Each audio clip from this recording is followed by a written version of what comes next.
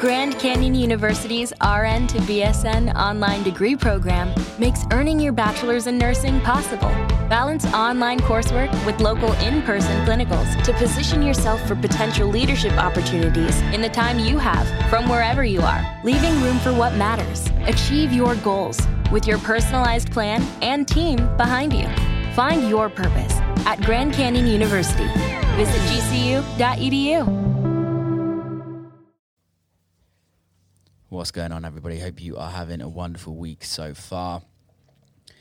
Before we start, I just would love it if you could all hit subscribe. It just keeps the podcast going, and it makes it more fun for all of us when more people hear it. And please share it with your friends. So, podcast time. This week's a special one. Laidback Luke really doesn't need any introduction. Has been in the electronic music industry for a very long time, since the mid-90s. Had multiple successes in his careers, from techno to electro house to then being one of the biggest DJs in EDM, and pretty much curating a sound that was the biggest sound in the world at that time. And when DJs became rock stars, touring the world hundreds and hundreds of nights throughout the year, just being the biggest artist in the world at one point. I am in like a DJ group, and Luke and I started talking together a couple of months ago. I met him in Miami in March, and I asked him to come on the podcast, which was great because I've always followed Luke's career, and he's always been kind of always there in the peripheries of somebody that I've always looked up to, I guess. And in 2008, his record B was one of the biggest records in the house, electro house, whatever the genre was at that time. And I played it all the time. And it's just an absolute honor to get him on the podcast. So I'm going to stop rambling. And without further ado, Laidback Luke. Mr. Laidback Luke, what's cooking? Hey, what's up, Will? How are you? Good, how are you? Yeah, I'm really good, man. Really good. Did you sort out the visa application? Man, this was a last-minute drastic move that I needed to make because my visa is running out on August 5th. And just now I saw that there's no appointments until August 22nd, which means I can't work in America for like 3 weeks. That's crazy. Where did you, where are you trying to get an appointment? In Amsterdam. If you get stuck, let me know.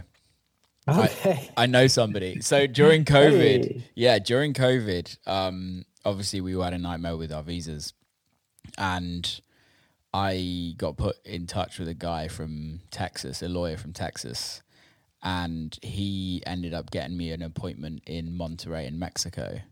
Like, literally, there wasn't any appointments anywhere. And then he typical America, he went to, I should get him on the podcast, actually, a good conversation. He went to he went to law school with the guy that runs the Monterrey embassy. So he was literally just like throwing people in. It was Black Coffee's manager, Chrissy. Because they got him to do it for him, and yeah, absolute genius. That guy saved my ass. You know what? I've heard about a bunch of DJs that went through Mexico, and did this. So that's interesting. It's much easier. It was actually the easiest appointment I've ever had, and you know, sometimes you have to wait like 10 days to get your passport back. The next day they give it to you. Oof! Whoa! Yeah. All right, that's great info. It's not any more expensive. It's the same cost. Wow. So it's like, and you get to spend some days in Monterrey. Amazing. Where are you at the moment? I'm in New York. Nice. Is that your home base? Yeah, pretty much throughout the pandemic.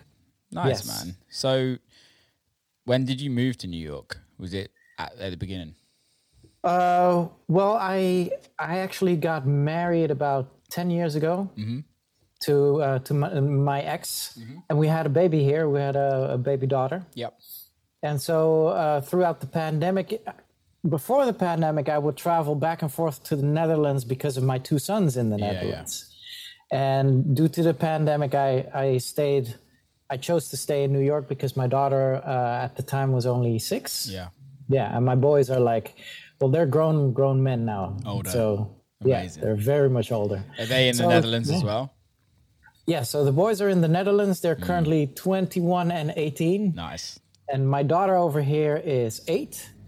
And actually, we just announced this week that my wife and I are expecting. Oh, amazing. Congrats. Thank you. So I just keep on producing, I guess. Geez, man, that's going to be busy and expensive. Yes, all of that, for sure. How do you find living in New York?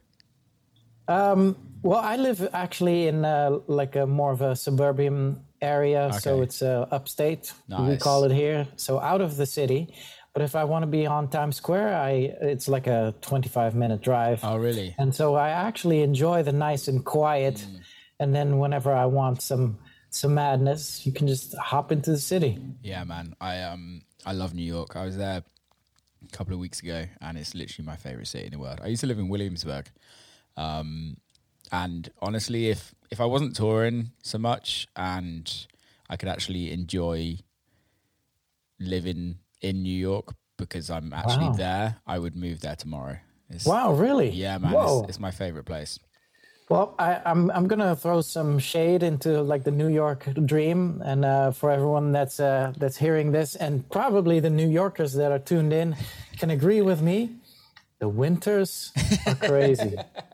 This year we've had, well, we're kind of still in here, 6 months of winter. I kid you not, 6 months. I live in Detroit when I'm in America, and the winters there are brutal as well. Yeah, that's even worse, man. Proper brutal. It gets cold. I like winters though. I'm a weird person. Not many people like winters, but I like the fall seasons. Oof. Yeah, I couldn't live in. Well, I used to live in LA, and I'm just not a fan because it's just constantly fucking sunny, and you're just like, come on, it just turns you into a weak human being. Sorry to all the people from California, but yeah. I want to talk about. I've got a lot to talk about with you. I'm really intrigued into your life and your career.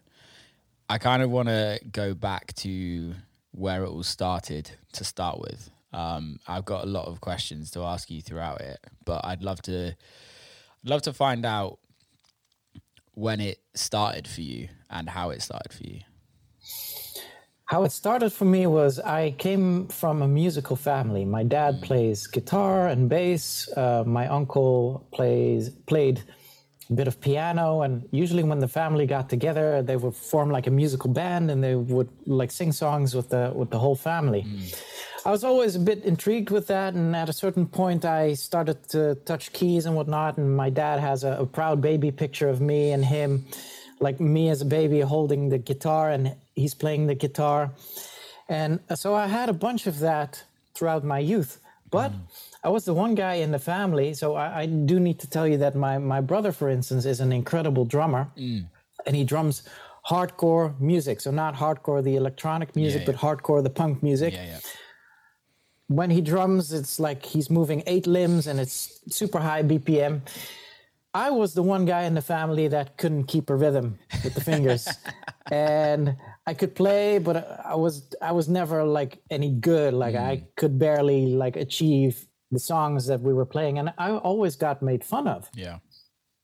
And at a certain point when I was 15, a friend of mine showed me on an Amiga computer, he had Technotronic's Pump Up to Jam on there in Tracker, I believe it was.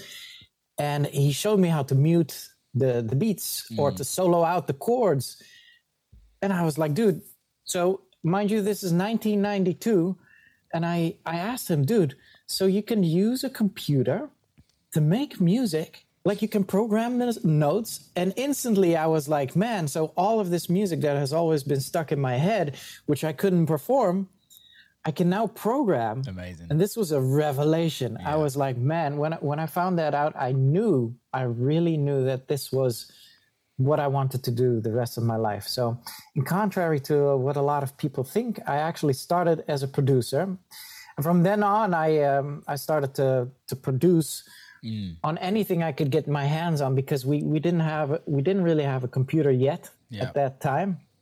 So I found out that in my dad's Casio keyboard there was a sequencer, and so I would just try and program a drum beat, or like record a drum beat for like 3 minutes long, and then record the chords and that sort of thing. And then when my dad got the first PC, I started making music on that, but that sucked because I couldn't sample with it, and it was literally the first sound card ever in that PC, and it sounded like nothing. So yeah. Was it the sound card that you had to put the like headphone jack in and then the speakers out of that? Yeah, no, but it was almost as if like we're not even talking about 8-bit sounds right now. It's like nothing remotely, because I obviously was a real big fan of house music already, and it took me a good 1.5 to 2 years to find out what a 909 hi-hat was. And I was searching all over, and my Casio keyboard didn't have it. And, at a certain point, this friend of mine said, dude, you can just sample that. And I was like, what? What is sampling? Yeah. What? So did you ever, because back in the 90s, it's hard to make music. It wasn't as easy and accessible as it is now. Did you ever go the hardware route where you were like started on MPCs and things like that? Absolutely. That's actually the next chapter. Yeah. Because when I found out how all of these tracks were being made, I remember a glorious summer where my dad said, a coworker of mine has this keyboard, like a fancy keyboard, and you can borrow it for the summer. Like, I know you're making music and whatnot. Would you be interested? I'm like, dude, bring it over to my bedroom. And so he brought it in, and it was a massive keyboard. And it was actually the original Korg M1. Oh, wow. Dude, when I came across that house piano preset, and by this time, we've had like Robin S. and Nightcrawlers and all of that. I was like, pling. No, that's it. The only thing was that hi-hat I was looking for was not in there. But throughout the whole of that summer, I was just making tracks and demos with that thing. And I'm just thinking, did I use the MIDI out of the PC? Probably. Yeah. But yeah, I just remember my dad storming in at a certain point midsummer, and I had just been in my bedroom for days on end, day and night. And he's like, dude, you need to get outside. And I'm like, Dad, but I'm enjoying this. Like, I'm making tracks, and sounds so awesome. I love that. It's amazing what happens when you like that first feeling of when you actually get it and you're like, oh my God, I'm actually making music for the first time. And it probably sounds terrible, but it's still the best feeling ever. Yeah, I'm so happy we're talking about this, because if we're really gonna go to like day one, I remember slowing down house beats, because I was like, how did they program that? Yeah. So at a certain point, I had made it was like a very cheap little Casio keyboard that I had that you could like take 2-second samples with. And I could actually slow that down. And at a certain point, when slowed down, I heard, oh, wait a second, it's a closed hi-hat right in between the kick drum and the hi-hat, or straight after. And I was like, when I slowed it down, it was like,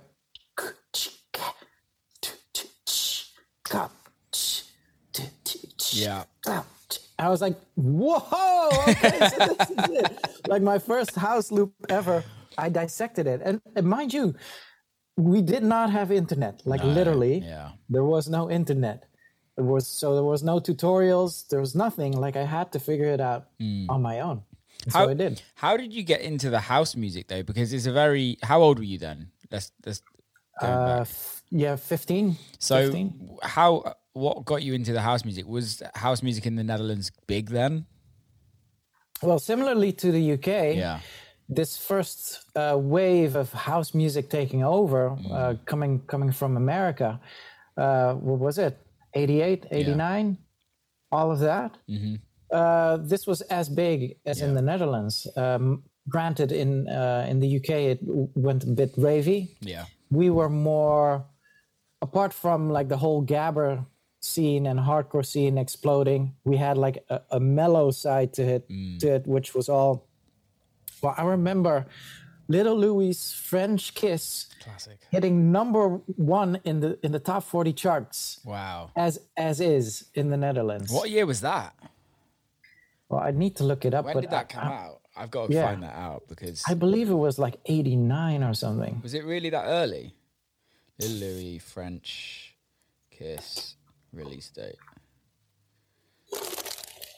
It came out 1989. Yeah. There you go. A long time ago.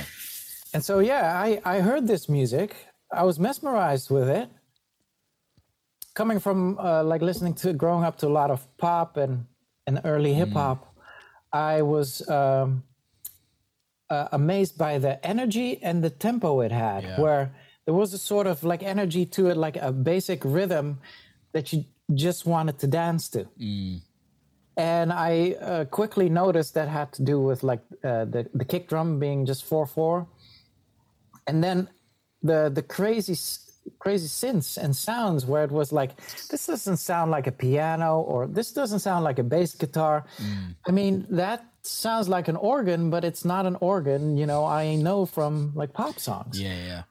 And this is what I loved about it, for sure. It's amazing how when in the 90s and even to the extent like the early 2000s, when the internet wasn't as available as it is today, and how everyone had to work out how to do something in their own little way. And I feel like it's then it was even more of a passion it was kind of like this like secret for everybody. And when you found the secret and you kind of unlocked it, you were like, okay, I'm in for life now. And do you feel it's different? Well, of course it's different nowadays, but do you feel it kind of has taken a little bit of the value away, or do you think it's benefited the industry now of how it is? It's just evolution. If I look at my own development, it took me a good 10 years to be able to sound remotely professional. Same. And nowadays, kids, after 3 years, they can sound professional, and all the info that's needed is out there, and it's wonderful. I mean, you know, all of us Google things that we don't know, and it's just here, and it's so much easier. So I actually appreciate it. No, I think it brings a lot to the industry, where not just to the industry, to the world. The internet has made the world a smaller place, but a more knowledgeable place. Don't get me wrong, there's some bullshit in there, but there's a lot of good as well that's come out of it. Yeah, absolutely. And I think it's given us all longevity, and able to like grow in different territories, and being able for our music to be heard in different territories that would never have been heard, like back in the 90s in the vinyl day, even early 2000s with the vinyls. Like, you're not going to be worldwide specifically. Some people are, but compared to the amount of DJs that are nowadays, it was never going to be like that. No, and so for the people that are younger and that are listening to this, can you imagine a world without internet, but without social media? There was no social media, nothing. And so the only promotion you had were magazines and possibly ads in magazines. Yeah. And then you had the literal product. So the vinyls you put out, they would go, if you had the right distribution, they would go worldwide. And through the actual music that you released, your name would spread. Yeah, it's pretty amazing how it used to happen, to be fair. I learned on vinyl, but my first release, it was when it was turned digital. What year was this? Well, My first release was 2007. I think I was 17 at the time. Yeah, it's pretty amazing how it's gone so quickly, really. I want to go back to the start. And were your parents really supportive of you? I love that question, because the same moment that my dad waltzed into my my bedroom, where I was spending my whole summer making music on this M1 synthesizer, he said, "But why are you throwing your whole summer away to make music?" And I'm like, "Dad, this is something that I love. This is something that I want to do the rest of my life, and I want to make a living out of this."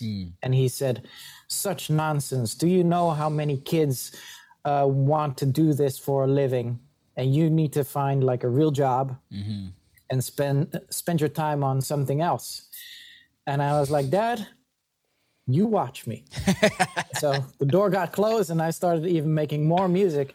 And I kind of, one of my goals was to prove my dad wrong. Yeah.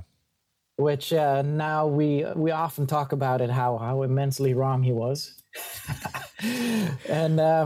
And it's been a weird one with my kids, because they have dreams, they have goals. For instance, my oldest son, he wants to be a game designer. Amazing. And a couple of years ago, I caught myself storming into his room saying, "Why are you spending days and nights behind the computer gaming?" And I was like, "Oh, let me back up." Yeah. And I closed the door.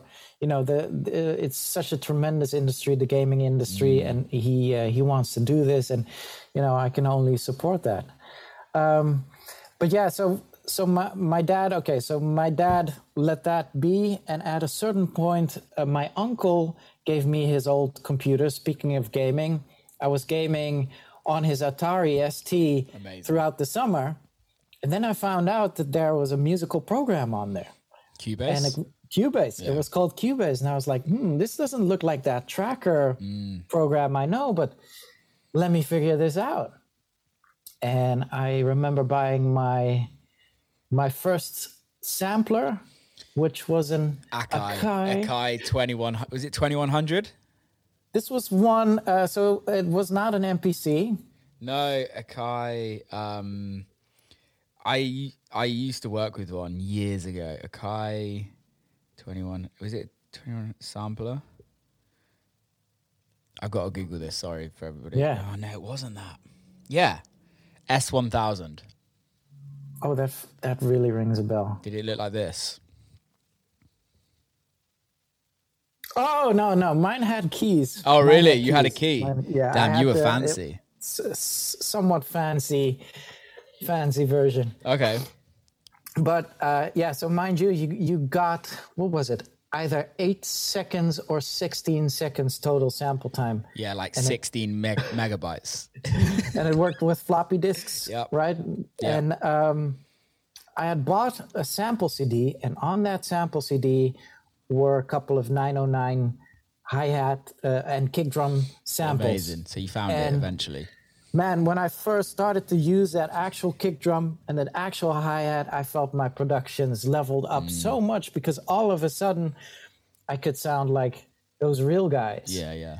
But I have to give a shout out to my mentor, Gaston. He is from Chocolate Puma. Oh, wow. And by that time, they were the good men. They had scored some hits and whatnot. And I found out that he was on the same high school as myself. Amazing. But he had just graduated, and he was playing my high school prom party. And I had been making music with this Atari and the sampler by now, and I had a few demos. And I was like, you know what? I'm just going to make a demo tape.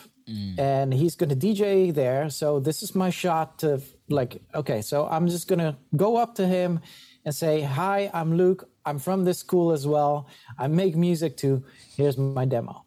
So this actually happened, you know, super nervous. It was he played an awesome set.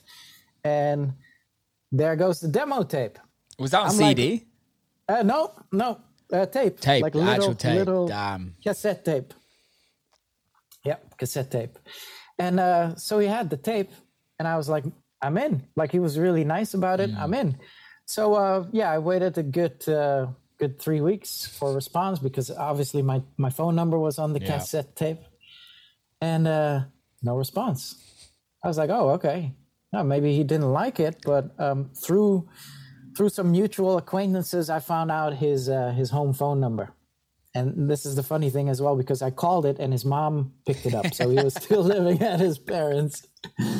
And I was like, I'm Luke. I gave Gaston this demo a couple of weeks ago. I didn't hear back from him. Would you mind checking with him? Like, I would just love a response. His mom was like, okay, I'm going to do it. Few weeks go by. I don't hear anything. Call the mom again. Mom says, well, he had listened to it, but I don't know what is taking him so long to respond. Few more weeks go by. I call him again, and I'm like, by this time, I'm just fed up with it. Like, ma'am, this is my last call. After this, I won't call anymore, but I would still love a response. If this is not it, then okay, so whatever. Yeah.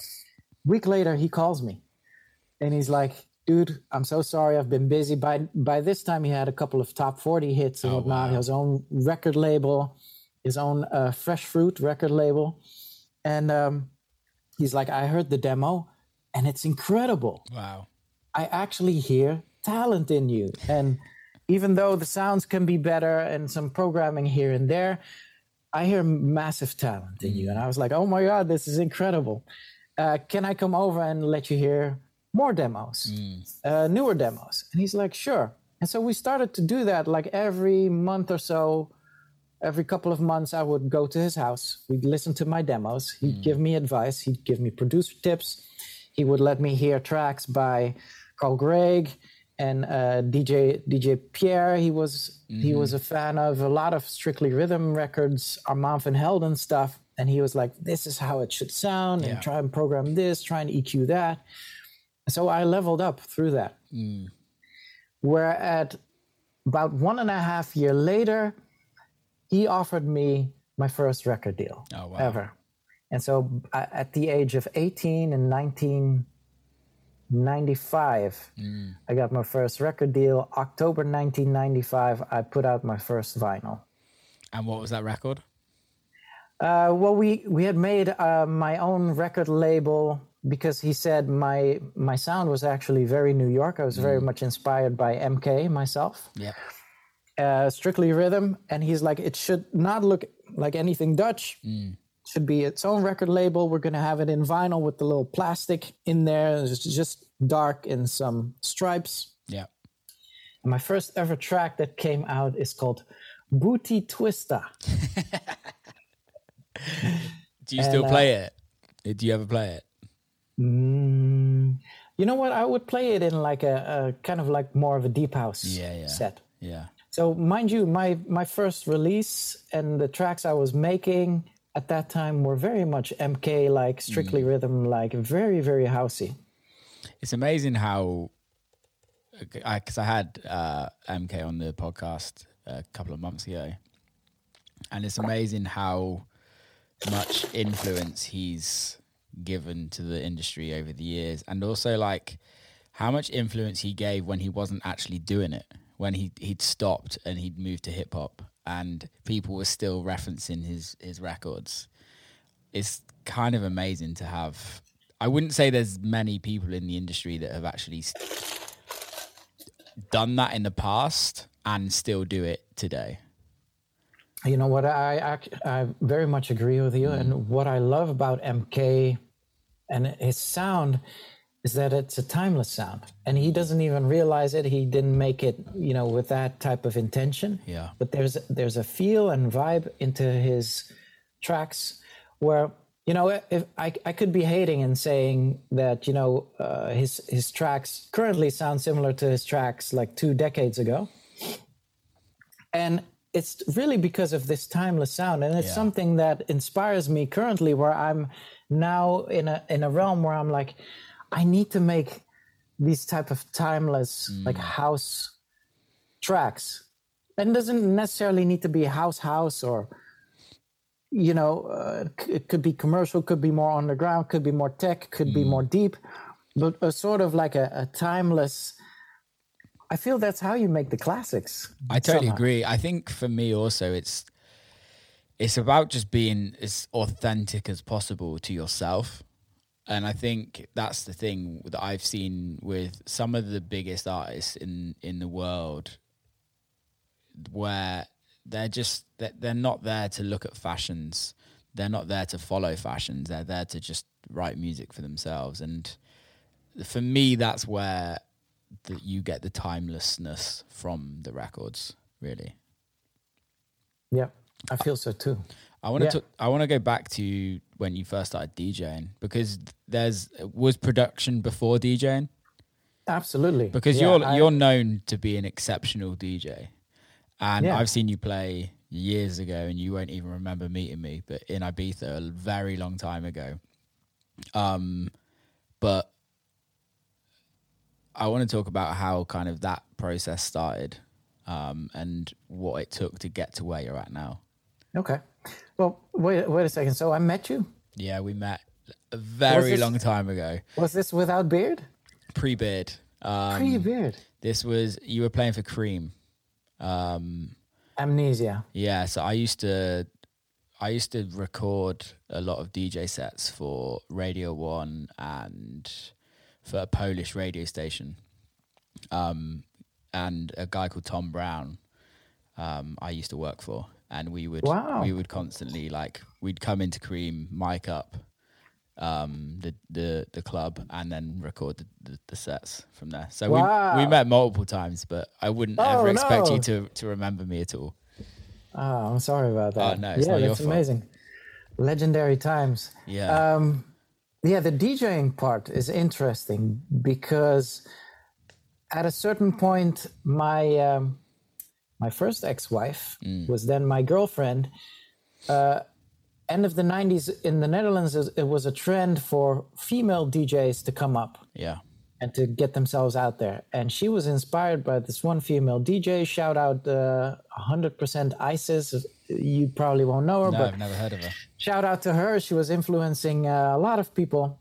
And so she had bought 2 decks and a mixer, 2 Sound Lab band vinyl players, belt-driven players. So she, I had by this time I had my own record collection because of the tracks I had released. So she tried mixing a few tracks, and she got really frustrated with it. She couldn't do it. She thought it was way easier. She threw the pair of headphones in the side of the room. And for the next couple of weeks, I was looking at these turntables sitting there doing nothing. And I was like, you know what? I'll just give it a shot.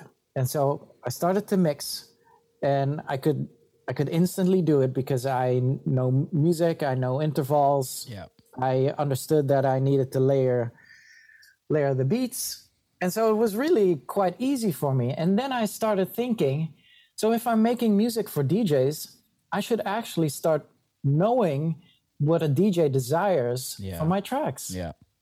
So I kind of started that, using it as a tool to enhance my productions. But then with everything I do, it's all or nothing. And so I wanted to, when I started DJing, I just wanted to know all the ins and outs of DJing, got myself some SLs, started listening to a lot of more technical DJs. So a lot of my DJ skills come from listening to Jeff Mills and Dave Clark, guys like Frankie Bones. I started listening to them, and the stuff they were doing, like the trickery and whatnot, I was like, this is like producing on the fly. So you mean to say that what I do in the studio, like chopping up beats or messing with the EQ, I can do all of this in DJ form as well. Yeah. And therefore I started to develop these DJ skills to be able to have that similar type of freedom. And mind you, this was a longer process because only switching from the belt drives to the SLs, then to get the pitch technique right took me at least 2 years. Yeah. I remember my girlfriend telling me, because I was listening to my own cassette tapes, my DJ mixes as practice. And sometimes we would listen to some type of radio show. And then I would sneak in one of my cassettes. And whenever she heard mistakes, she was like, is this you mixing this cassette? Is this your DJ mix? And I'm like, yeah, you got me. But I got better and better. And at a certain point, she couldn't even recognize me. So I got tighter. And then I started doing my tricks. And so end of the 90s, I had started to make more and more techno. And my first global breakthrough, I need to talk about that, was my remix for Green Velvet, The Stalker. Yeah, such a cheat. Which coincidentally, I heard in a club, in a local club. I was dancing, I was out, I heard the original, and I heard that bass line. I was like, wow, that bass line is amazing, but I think the beats can use a bit more shuffle and a bit more energy. Like I wanted some sort of build up in there into a drop. How good is that bass line? Sorry, but that bass line is so good. It's massive. All of those sounds that oh, it's so good. I love that record. And I remember the week later, I got the assignment to do the remix because Gaston, he had gotten the remix assignment, and he said to the record label, hey, can we give this new talent that we have a shot? His name's Laidback Luke. You may not know him, but maybe he can do something with it. So I got the B-side of it. They got the A-side of it. The B-side got played by Carl Cox, got picked up by Carl Cox, then Dave Angel, and then the whole of the techno community started playing it, and it just broke through. Wow. And thanks to that, I could DJ globally. Mind you, I had only been DJing for about a year in my bedroom. I could start DJing globally. And I broke through as a techno DJ. That's so dope. I didn't know you remixed that. I need to hear that remix. I've not heard it. I think you might enjoy that. It's really dirty though. I was so much into like the dirty hi-hats type of sound. Like at a certain point I started sampling my hi-hats on like lower bit rates just to get that crunch in there. And at a certain point in my development, I got really bored with the 909 sounds where I was like, man, I need to do something to it to make it sound less 909. And you'll hear that in that remix. I'll check that one out. Definitely. So what year was that when you started DJing like worldwide? 1997. Got my first international gig in Reading in the UK. World's Checkpoint famous. Charlie. Shout out Checkpoint Charlie. Was that? I remember. Was that the illegal raves? No. This was legal. But I think one of my first shows was actually like either before or after Derek May. Wow. So no pressure. Yeah, right? No pressure at all. I remember getting on the stage and I was so nervous. I didn't anticipate that. My hands were shaking and I couldn't actually like hold the needle in the record. And I remember just with every track, I just threw the needle in the middle of the record and then just spun it back to try and get to the beginning of it. Yeah. I love that. What was it like playing in those days?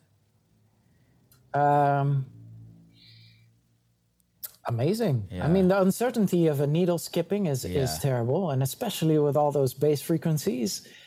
But there's an amazing sort of nostalgia in there also where there were no LED screens. There was no CO2. Yeah. It was a smoky room with strobes. And yeah, it was glorious. There's something amazing about that. And I feel like when we go back and play in a smaller venue that's smoky and got strobes, again, it goes back to that nostalgia. And there's just something super special about that feeling. Do you ever get the chance to do that nowadays? Not really. No. And I do need to, and especially now because, you know, I've been in the commercial corner for such a long time. It's more of like my areas that I perform are like VIP clubs, and there needs to be CO2 and there needs to be the LED. But one of most of my all-time favorite parties were just like the basic ones where I think the nostalgia is where instead of feeling like the conductor for the crowd, you become part of the crowd. Totally. And together you build that energy, and it's almost like as if you're on the dance floor with them. No, I agree with you on that. So 1997, you said you started DJing worldwide. Was this a regular thing where it was every weekend, or was it sporadic? Probably every month, but for me, this was a lot of traveling already. Yeah. Go on, after you. No, I had a good little international run those years after, until I landed back in the Netherlands career-wise. At a certain point, 1999, I broke through in the Netherlands at Awakenings Festival. Yeah. And then, I remember this. This is funny. I had a slot 8 a.m. to 10 a.m. in the morning. And me I'm not, a druggy party dude. I'm like a producer nerd. So I wasn't going to be about like going throughout the night. So I actually had set my alarm for like 5 a.m., had a bit of breakfast, then went out to the show, really fresh. 8 a.m. I remember playing after, must have been Umek or someone. Yeah. And I smashed the place. This is because I had been a loyal fan of Awakenings. Yeah. And I'd gone to their shows, and I was on that dance floor dancing, and I knew what that dance floor wanted. Yeah. So I decided at 8 a.m. I was going to give all that to them. And I did, and I had people climbing up on the fence to find out what my DJ name was. Wow. And when I ended, this was like, I'm still getting goosebumps. There was like a brand new talent had stood up, and I remember that week as well, I got approached by a famous Dutch booking agency, and they wanted to sign me. And from then on, I could play every weekend in the Netherlands. And it was from then on, I gave up my day job as a graphic designer and started my professional music career. Amazing. And what year was that? 1999? 1999, yeah. 1999 to 2022 is a long career in music, and obviously there's many more years to go ahead of this. When was it that you started releasing on Size? Oh, this was an awesome revolution as well.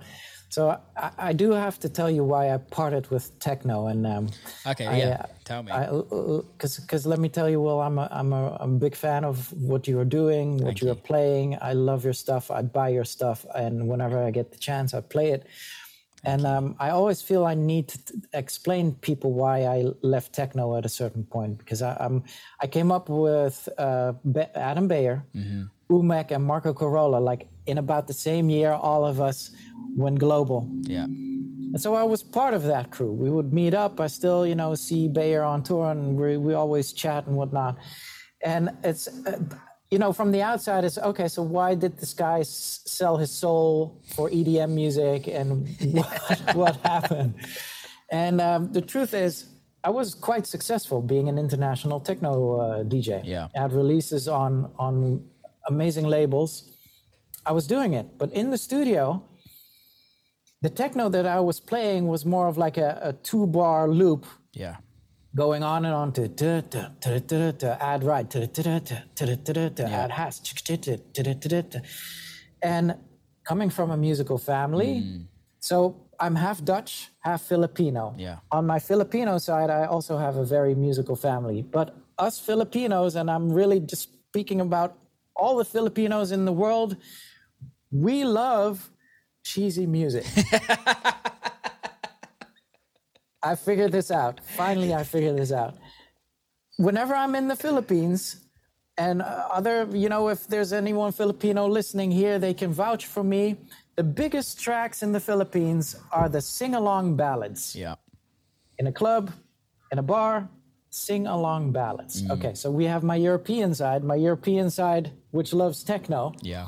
And we have this cheesy side that's stuck in there doing nothing. And so at a certain point, I wanted to have chords in my techno. I wanted to have vocals in my techno. I wanted to have big sing-along breakdowns. And I couldn't do it because it wasn't techno anymore. Yeah. And I kept on bumping into that in the studio. So much so that at a certain point, I gave myself a choice. Either I stop making music, or I will allow me to make any type of music that I want.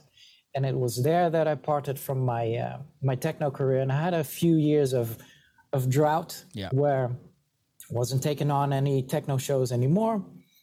I didn't make a name for myself in the house realms yet. So this was tough, but I was happy in the studio because I was actually making electro synth pop from then on. Wow. I was grabbing the guitar again. I was programming drums, chord changes, and I was just making songs. And I was so happy with that. And at a certain point, I found myself at the foundation of EDM. Yeah. And I started to do music with Steve Angelo in Sweden. Steve Angelo, who had been a fanboy of me, and sorry, this sounds like diminishing, but I say it with the highest respect, like he was a fanboy of myself because I had a forum online in the forum days where guys like Afrojack were on, Nicky Romero, Avicii. Steve Angelo was one of them. And he loved me because in 1999, I had made an official remix for Daft Punk. Yeah. He loves Daft Punk. Swedish House Mafia loves Daft Punk still. I had done an official remix. And which track did you remix? As Crescendos. Yeah. Yeah.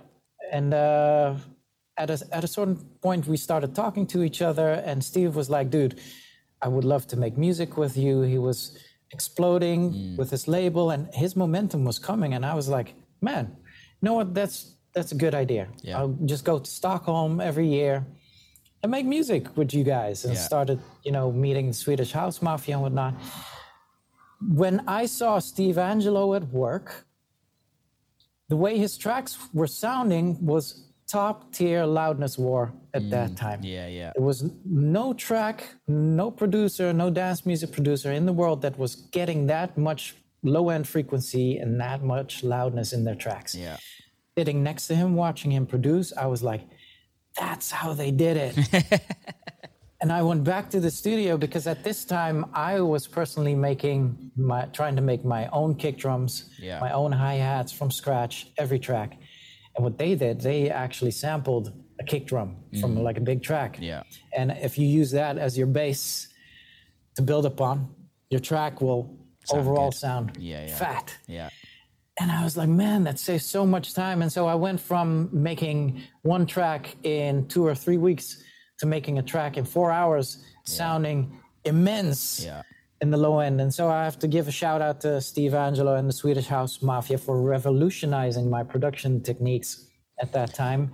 And I started releasing tracks on Size. Yeah, that was also a very interesting time because we're talking like 2004, 2005 time, maybe 2006. I remember that coming because that was when I was just starting producing. And there was a huge loudness battle on how to get your tracks to sound as loud as possible and still not distort or be sounding terrible. Which it must have been an amazing kind of era for you from going from the analog days where everything was very kind of organic, I guess is the easiest word to describe, to then a very digital era where a lot of things are just done on plugins and just making things as in your face as possible. However, your early Size records, for me, I wouldn't have classed as EDM. I would personally it was kind of like a mixture between the blog house stage period and then house music. And I felt like they only got into the EDM a little bit later on. what was that period? What was your first release on Size? Was it Killing the Kitchen, I believe? Okay. It was. And what was your first big release that was like kind of got you to the point where you were like, okay, I'm back in this realm? Yeah, surely that was B that I made together with Steve Angelo. That was massive, because I'd love to mention Break Down the House, but Break Down the House. So let me tell you the timeline. So I said after techno I started making electro synth pop, and that it coincided with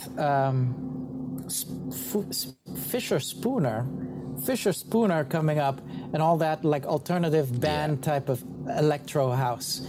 That evolved into electro house, where Eric Prydz really made his stamp, using just like big synthy basses on the kick drum.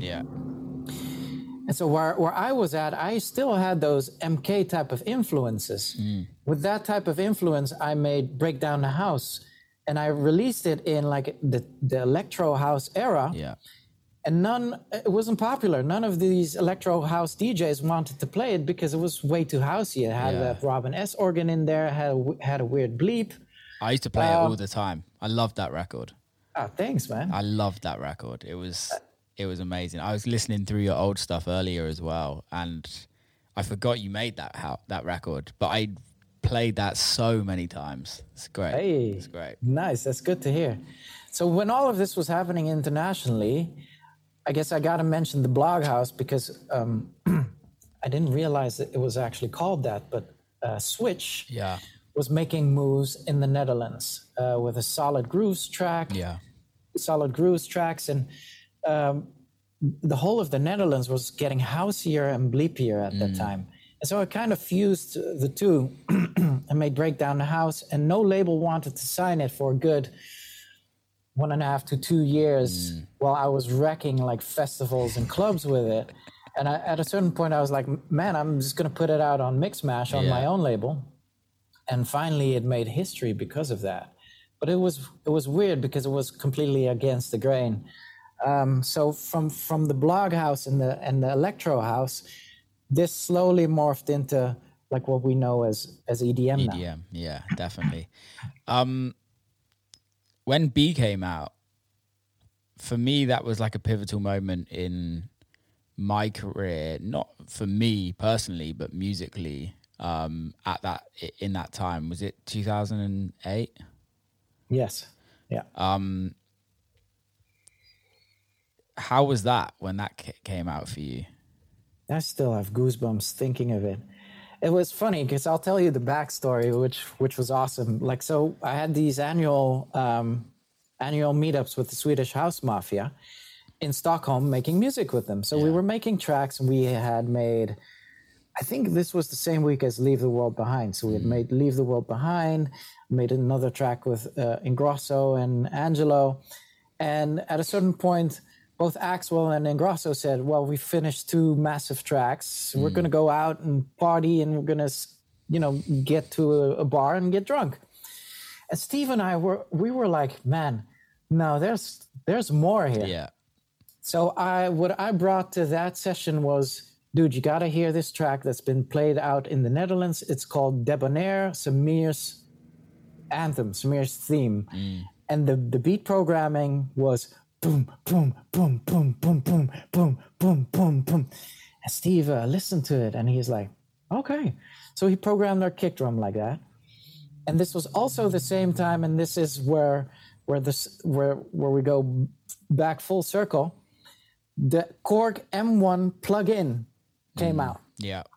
The synth where I was producing the whole summer on when I was 15 was there in plug-in form. And I was like, dude, the Robin S. organ is also in here. Yeah. Let's use it. And we made this melody. And Steve whipped up that Rowetta vocal. Shout out Rowetta. Looped it. I didn't know it was Rowetta. Yeah. I knew it was somebody similar, but I didn't know it was actually her. Yeah, and I'll tell you more about Rowetta in a bit, but man, magic happened. Yeah. 3.5 hours later, here's a fun fact. The organ, which I had programmed in my FL Studio, bounced it to Steve Angelo's Logic, still has ticks in the beginning and in the end of the loop. And I was like, Steve, should we fix that? And he was like, nah, man, that's fine like that. And it was literally like 4 or 5 channels. But the magic, him and I were in the studio and we're like, man, wow, incredible. So a slightly drunk Sebastian Ingrosso comes back to the studio after partied, and we let him hear B, and he was slapping himself in the forehead like, dude, I am not a part of this. Like, wait, can we like tweak some more? Like, what's going on? Yeah. And Steve and I just ran with it. And amongst the first DJs that started playing that were Eric Morillo. Got to give a shout out to Mark Knight as well. And this was also a track that was not like in any popular sounding realms. No, this was something completely different, but it was a wrecker on the dance floor. Like, yeah, it works. I was living in Ibiza at that time when it came out, and those were the years when you would have like tunes of the summer, and you'd go pretty much past every bar, every club, you would hear a record, and that year, that was one of the records. Was that the same year as Man with the Red Face, the Funk Agenda remix, Funk Agenda and Mark Knight? Possibly. Yeah, I think possibly, it was. Yeah. And good times. Yeah, man. The music then was, and I'm not saying it's bad now because music's great now, but that year was game changing. Yeah, it definitely hit different. Hit different. Because what Steve and I were after, we weren't after like making the best streamable music because we didn't have Spotify yet. There was no Spotify. We were looking for like a warmer and a houseier feel, but something that would like really work on a dance floor. Like if you would be stood there on the dance floor, would you like dance to it? Would you go wild to it? Or would you be like, oh yeah, this is cool? And yeah, we were always looking for that ultimate dance floor feeling. It's really interesting that you say that we weren't trying to make streamable music. It's really sad that we think like that. Yeah. It's the algorithm that determines now, right? To be fair. And I think maybe that is the reason why the music has changed a lot, because we're not actually... I can't speak for everybody, but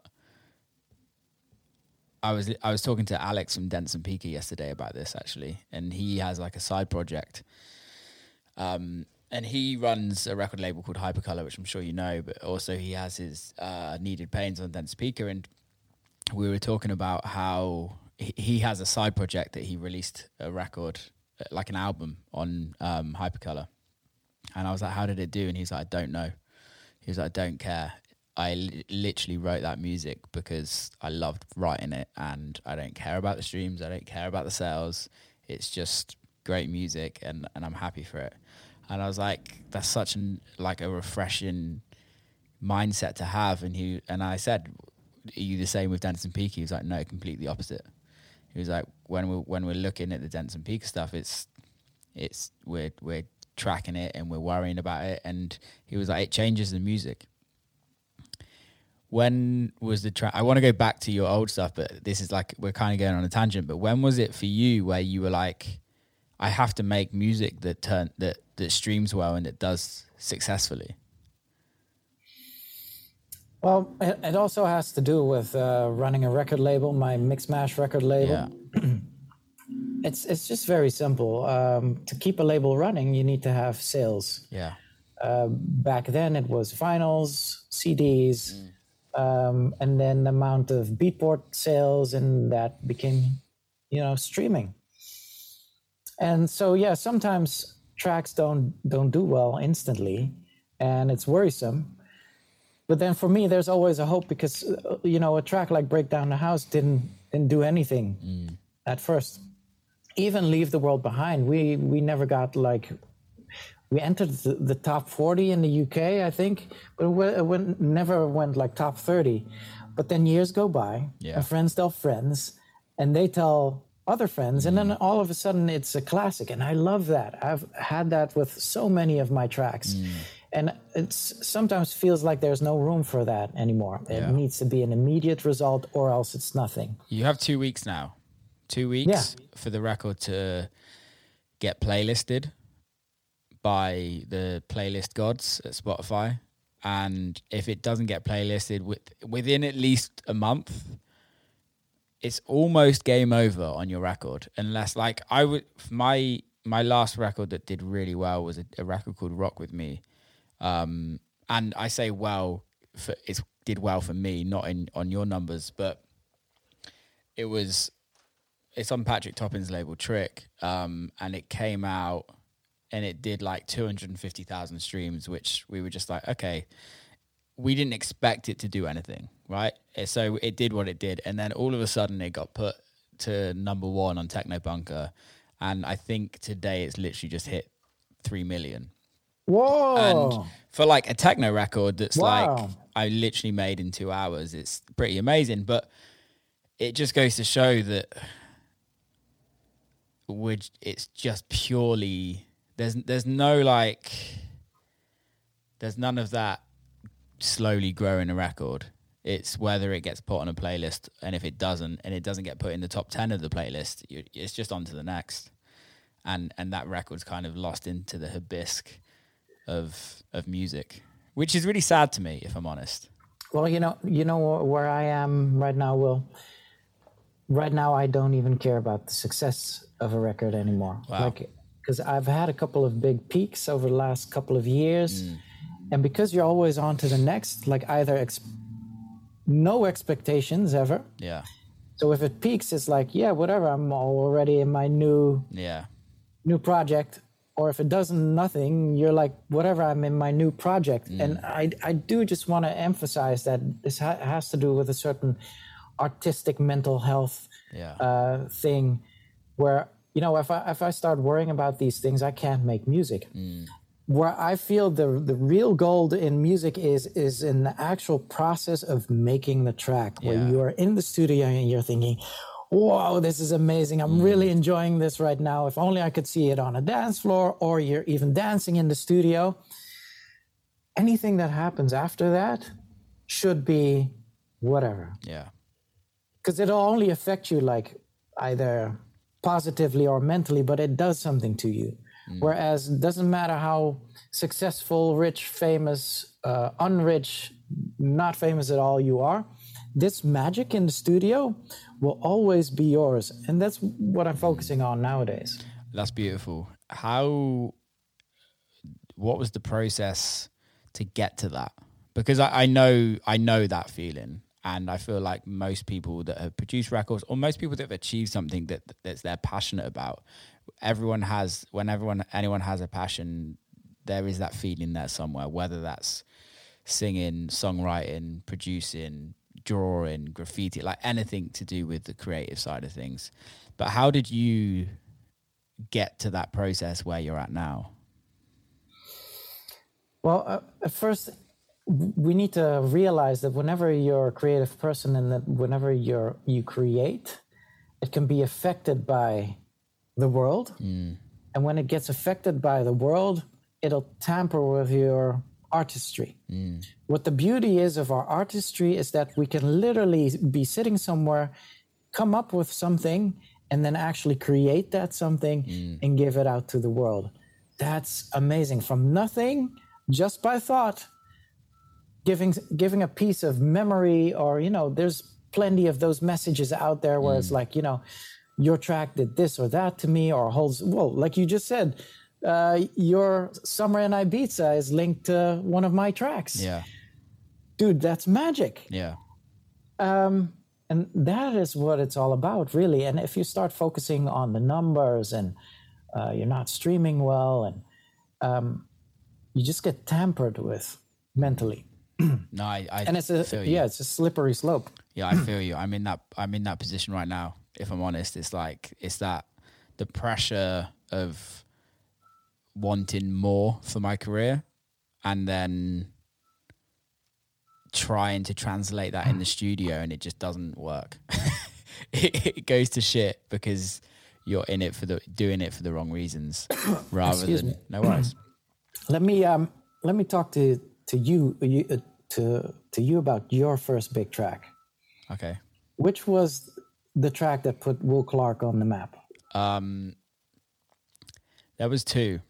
I had kind of two moments where, I don't know, I guess my first ever one was a track called Booty Percolating. Nice. Which came out on Worthy's label, Anabatic. I believe it came out in 2014. And that was the first record where other DJs were playing it. And so we have two tracks that mean something to us that have the title Booty. Yeah, that's why I laughed. And that wasn't when my career started at all. That was just when I kind of got my first inroad of people supporting my records. But then I quit 6 months after. I'd stopped music for 6 months because I was so Jamie Jones was playing my records. Jamie Jones, Seth Troxler, the Martinez brothers, Eats Everything.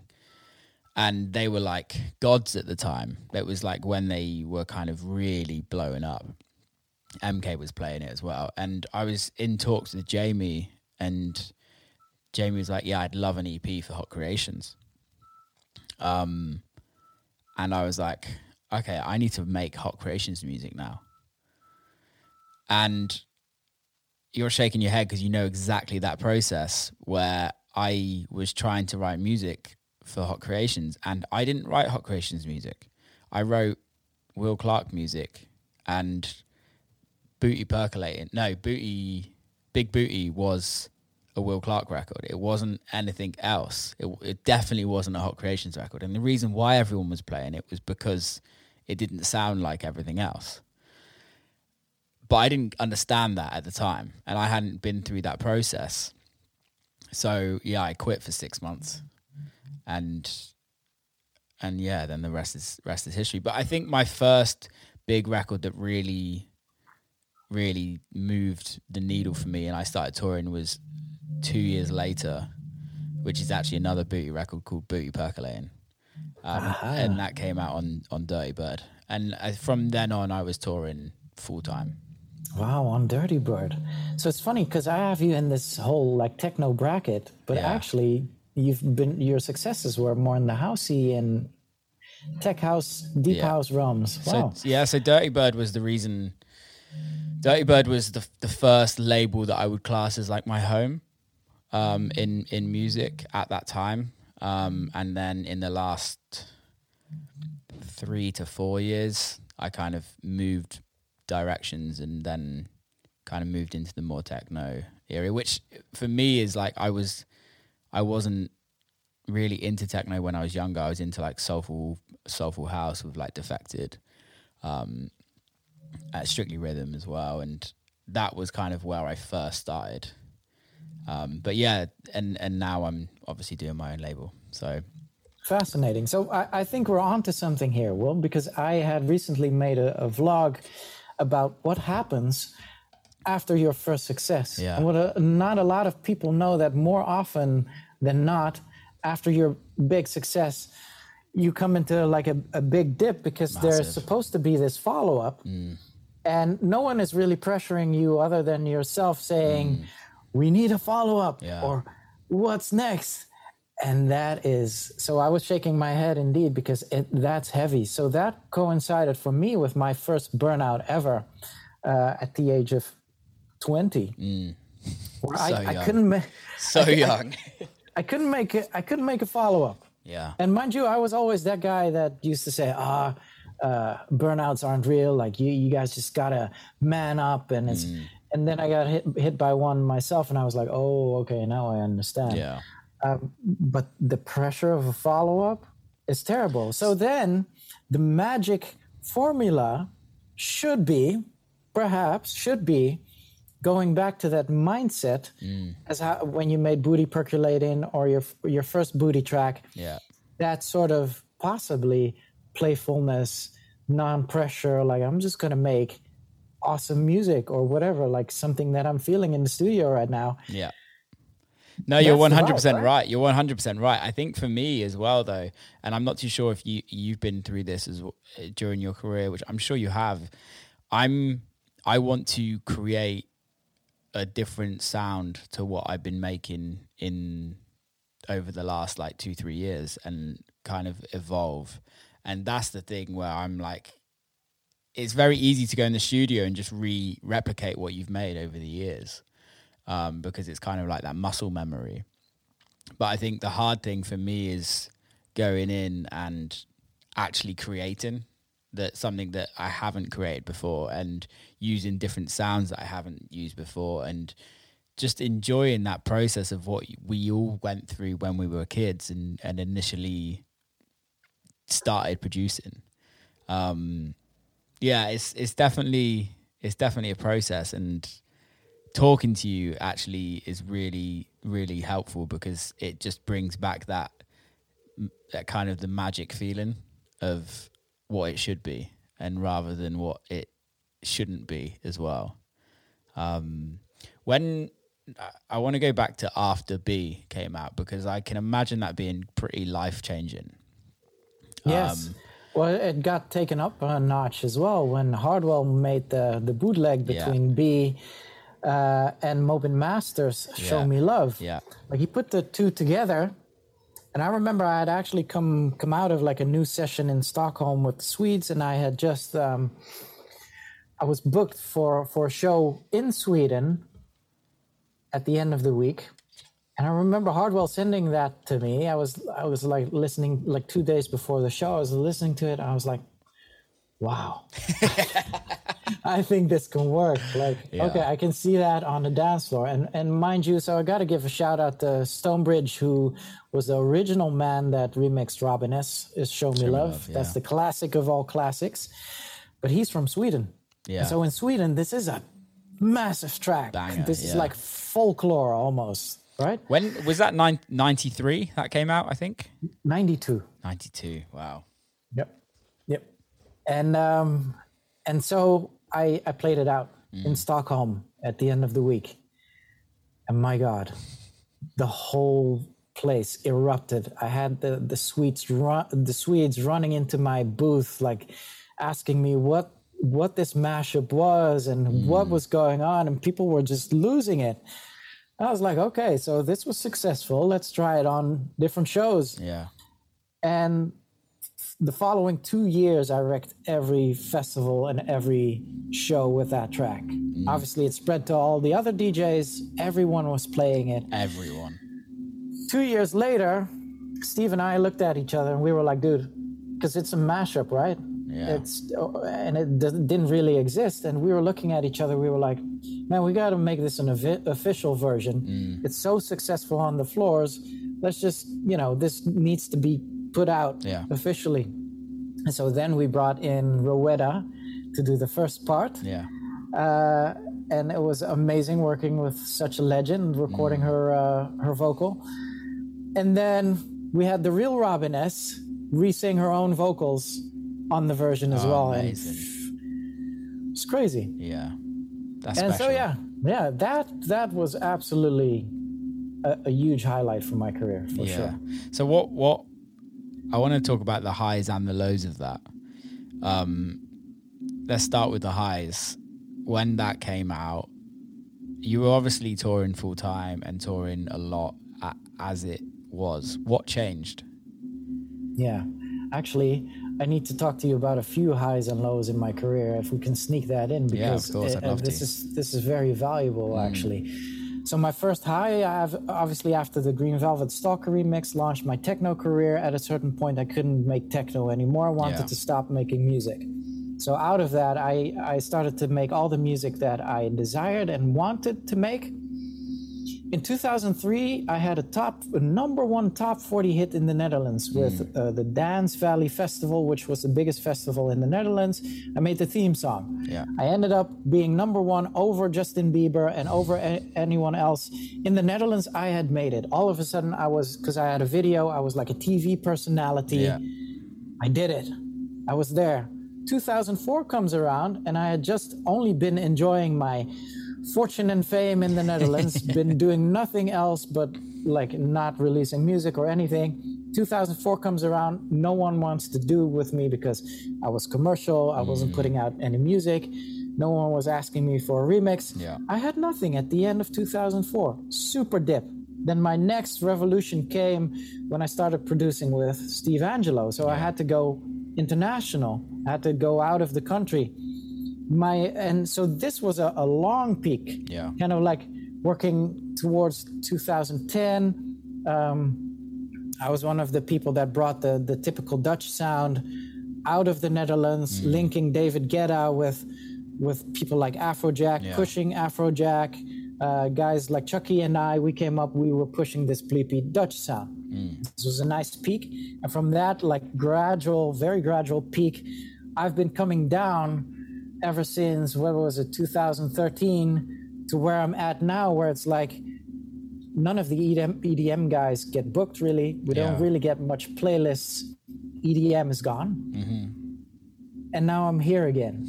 And here is kind of like where a new start begins unfolding for me. And I'm actually really happy with it. Obviously, all of us had COVID and had time to rethink careers and whatnot. But I feel like I'm not at like a low, but I'm definitely at a point where if this is 2009, I'm currently here. But I'm getting ready to get back up again, for sure. I think it's really important to for people to hear that, though, because there's never a career that's up all the time. Never. And you may look at some of the biggest artists in the world right now, they've not always been at the top, and they won't always be at the top. They will have peaks and troughs, and I think it's super normal to have that. It's healthy to have that because it means that we evolve as artists and as human beings, mostly. When was the point when you realized I'm at the peak? The moment I realized that was last year when I looked back at my career. Yeah. And this is the point where I had decided to make more timeless music, because I have this radio show on Tomorrowland Radio, which is called Laidback Luke. It started with me making a tribute for Avicii. Yeah.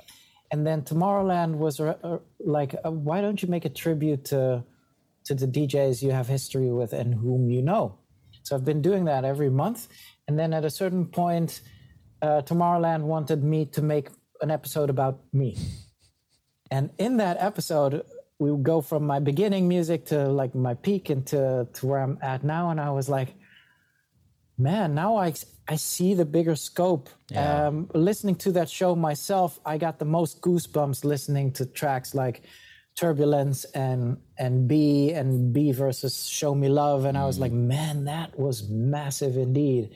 And only now when I look back at the pictures and the tremendous amount of touring, I realize I was at a peak. But being right in the middle of it, I was like, this is my reality. This is normal. Like, okay, I'm at Coachella right now in 2012. And, oh, hey, there's Usher backstage. And I remember Diplo hitting me up that we needed to make a track with Beyonce, and I thought he was joking, and so I never followed that up. But he was real about it. I remember coming to Madonna's house because she wanted to make an album with me, and she. Sorry for flexing, but I'm just like, no. People need to hear this. And I came to her house and had a really good conversation with her. And at a certain point, I was like, how did you find me? Mind you, this was 2013, 2014. And she was like, well, whenever I'm working out and I say, whose track is this? My personal trainer says, this is a guy called Laidback Luke. And she was just like, well, let's have you over. And to me, at that time, all of that was normal. Yeah. Like it just becomes your reality. And now looking back where I'm like more here, I'm like, man, those times were incredible. And mind you, I'm not done at all. I'm getting ready for the next wave. Yeah. But next time I do want to bring more of that awareness in. And yeah, what I love that us DJs are doing momentarily is look out for each other's mental health. Obviously, this sprouted enormously with the passing away of Avicii. Yeah. And we've had more DJs passing away after that. Yeah. And so I feel it's a really nice conversation nowadays, even when you see someone peaking right now, to just be able to look at that and to reach out and to talk about it. Because what does it really mean? What does it really do with you as a human? What does it do with your family life, your real life? What does it do with spending money and materialistic things? And there's so many facets to this. What does this do? What does it do? What does it do? Because you've been there. What does it do? And I think it's like what are those things when you're at that peak, when you're in Madonna's house, when you're earning extremely good money? Because that was the era when DJs became rock stars. There wasn't rock bands around, it was DJs. And it was when the Swedish House Mafia came out, when you got to the level where you got to, when Avicii kind of came out at that time, maybe a little bit after, Afrojack, all of those guys and girls turned into rock stars. What was it like? I remember telling everyone, we won over hip hop. Yeah. We did it. And it was massive, absolutely massive. What it does to you if you don't watch out is you get. So I got to give a shout out to my Kung Fu teacher, because he always says... I was going to ask you about this. My Kung Fu teacher says, don't believe your hype. Yeah. As soon as you start believing your own hype, that's your downfall. You're going to... Because you'll think you're the shit. And that always comes with repercussions, where it's like, people will let you down, you'll let yourself down, you'll break relationships. The materialistic stuff as well. I remember spending money and not valuing money anymore, because I had such a high amount of it. Like regular cost would be only a percentage, like a small percentage, and people with a normal job would say, oh, how could you spend this on that? Yeah. And mind you, I'm not a flashy guy, but I did have bizarre spendings at a certain point. But it just becomes a percentage of what you're making, and so not as painful as it should be. And now when I'm here and the money is, I'm right here right now. I'm back, and now I'm like, oh, okay, now I get it. Now I understand, and I'm actually thankful I'm not here anymore, because you can only spend money once. Yeah. And it's actually not the money that makes you happy, right? It's the quality of time. It's the overall happiness you experience from it. If you're just buying stuff to try and make you fill in that gap of happiness, that's not where it's at. So I'm thankful to have learned these lessons throughout. I heard a great saying yesterday on a podcast. It's a Lex Friedman podcast, and he said, money is a great servant, but a terrible master. And I literally, I live a great life and I earn reasonably good money, but I'm nowhere near at the point where you guys were at financially. And I can see it affect people massively, not just in music, in life. And that saying really hit home to me, because it's like, when you're just chasing the money, I can only speak for myself, but it's very easy to just get lost in chasing the money and want more, and actually forget about what we actually do it for and why we do it. And don't get me wrong, the business side of this industry is huge, and we have to earn money to pay our rent and pay our bills and pay for our kids and do all of that. But there's still an element where we have to enjoy the process. And I think when you just chase, that enjoyment goes out. Yeah, you know what? Let me share this with you.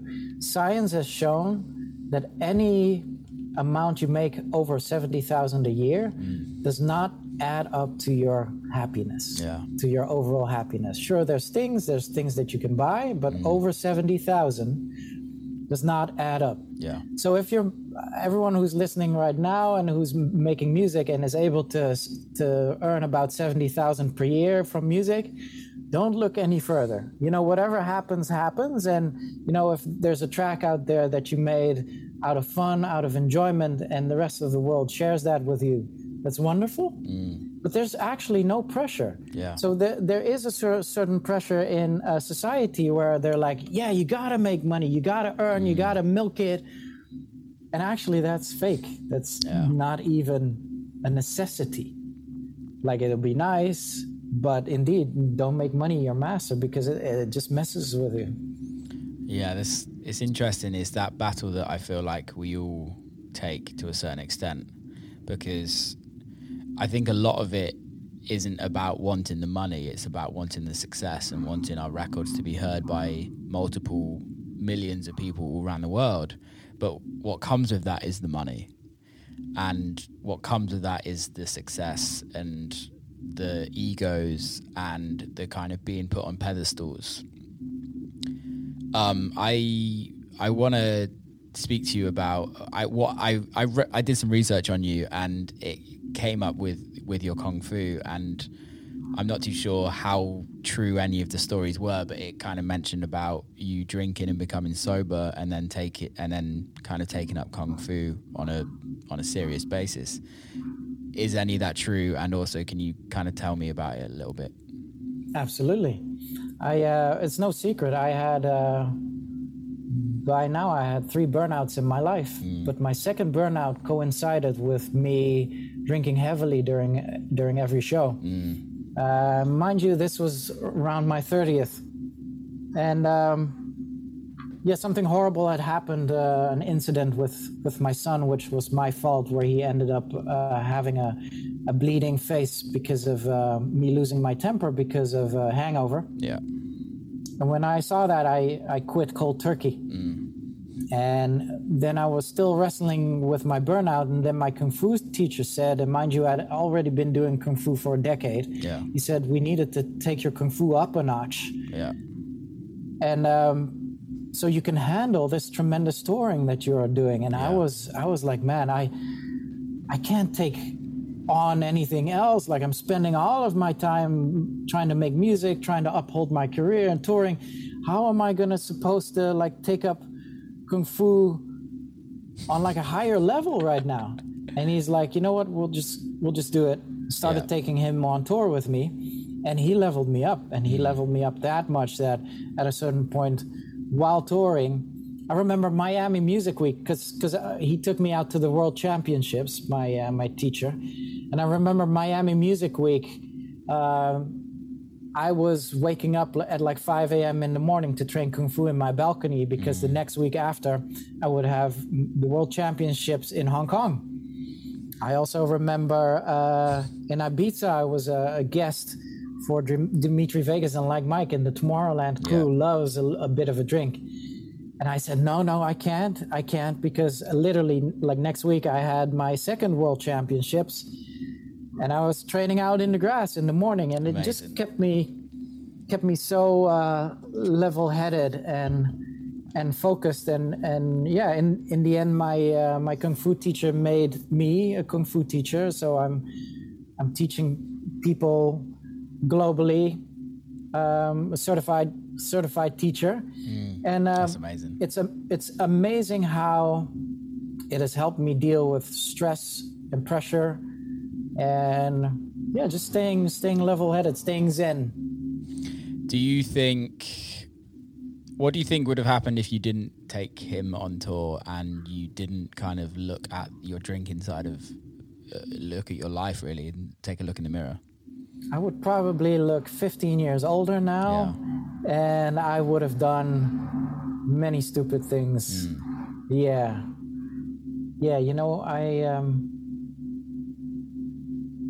I do believe that I've had a positive influence on people throughout because of my Kung Fu. Amazing. I love that. I've not done this on the podcast before, but I'm going to start doing this more often and kind of asking a question towards the end of. I'm going to kind of keep the same question going. I don't. It's a very generic question, but I don't kind of want it to be a generic question. I want it to be for generally not just music. I want it to be people all in the world, for anybody that's kind of living. And what is? I kind of want to. I want people to get some advice from everybody on these podcasts and kind of take away that, like, the last bit of kind of gold on this podcast. And I guess the question is what one bit of advice would you give to somebody to live a happy life? Well, let me think, because the answer might seem easy, but the execution is not. And I think it changes. If I was asked this today and then I'm asked this in a week's time, it's going to change. Yeah. And this is why I love this question. And I've been thinking about trying to do this more and more on the podcast and just and it's going to be, I'm really interested to see what people come up with. What I see coming back a lot around me nowadays is insecurities about oneself taking over, where the interpretation of the world means so much to one person that it affects their happiness. So you say I'm talking to you, Will, and the only thing I can think about is how you are judging me in a negative way. Yeah. And I keep on thinking that. And you might just sit there and be like, dude, I have a ton of respect for you. Yeah. And I'm just thinking that, and it'll affect my happiness, where if I can find solace in, well, whatever you think of me, it doesn't actually matter to me. Yeah. Like, it shouldn't affect my happiness. So however you think of me, good or bad, shouldn't affect my entity, my little universe that I am. If you can empower yourself with that, and I don't mean you to become cocky or anything, but just to shield yourself from outer anxiety and outer stress. You are the way you are. We're a multiverse. You're the Will Clark universe. I'm the Laidback Luke universe. Yeah. And we can exist. Totally. You can exist in your own way, and I can exist in your own way, and have peace with it. I don't need to be Will Clark. I could never grow a beard like that. And I'm jealous of that beard. Yeah. But hey, that looks good on your universe. Yeah. And I should just be happy with the fact that I don't grow a beard. And, I feel that's a point that's been reoccurring around me that a lot of people miss out on, and it affects people so badly. Yeah. Say, well, if I WhatsApp you tomorrow and you don't respond, where I would go in my mind is, oh, Will must hate me. Like, we've had this conversation, and he's not interested anymore, or whatever. Or I could think he must be busy, like he's editing the show, or he's talking to a new person that he wants to interview. Yeah. So reality can mess with you a little bit. 100%. And this stems out of a certain insecurity that's deeply rooted in people. I love that. Luke, it's been an absolute honor to speak to you, man. I really, really appreciate it. I've really enjoyed this. I feel like we could keep going. We've done an hour and a half, and it feels like it's been 10 minutes. I'd love to pick this up again another day, hopefully in person, and we can do an even longer one. Before we get going, I say this, but everyone's heard of you. But if anybody hasn't heard of you or aren't following you, how can they follow you, and how can they kind of keep in touch with what you're getting up to? Well, I would recommend if you like this type of how do you say that? Conversation. This type of conversation, like online presence. Definitely go check out my YouTube channel. Amazing. So it's just Laidback Luke. I make vlogs. I talk about mental health. I sometimes take you backstage touring. yeah, check it out. It might be fun. Amazing. Thanks so much, dude. I really appreciate it. And hopefully I'll see you soon. Thank you, Will. Thanks, Thank you man. for having me. Wow, that was amazing. Love that conversation. I hope you did. Please share it with your friends. Please give us some reviews and please subscribe. Keep safe. See you next time.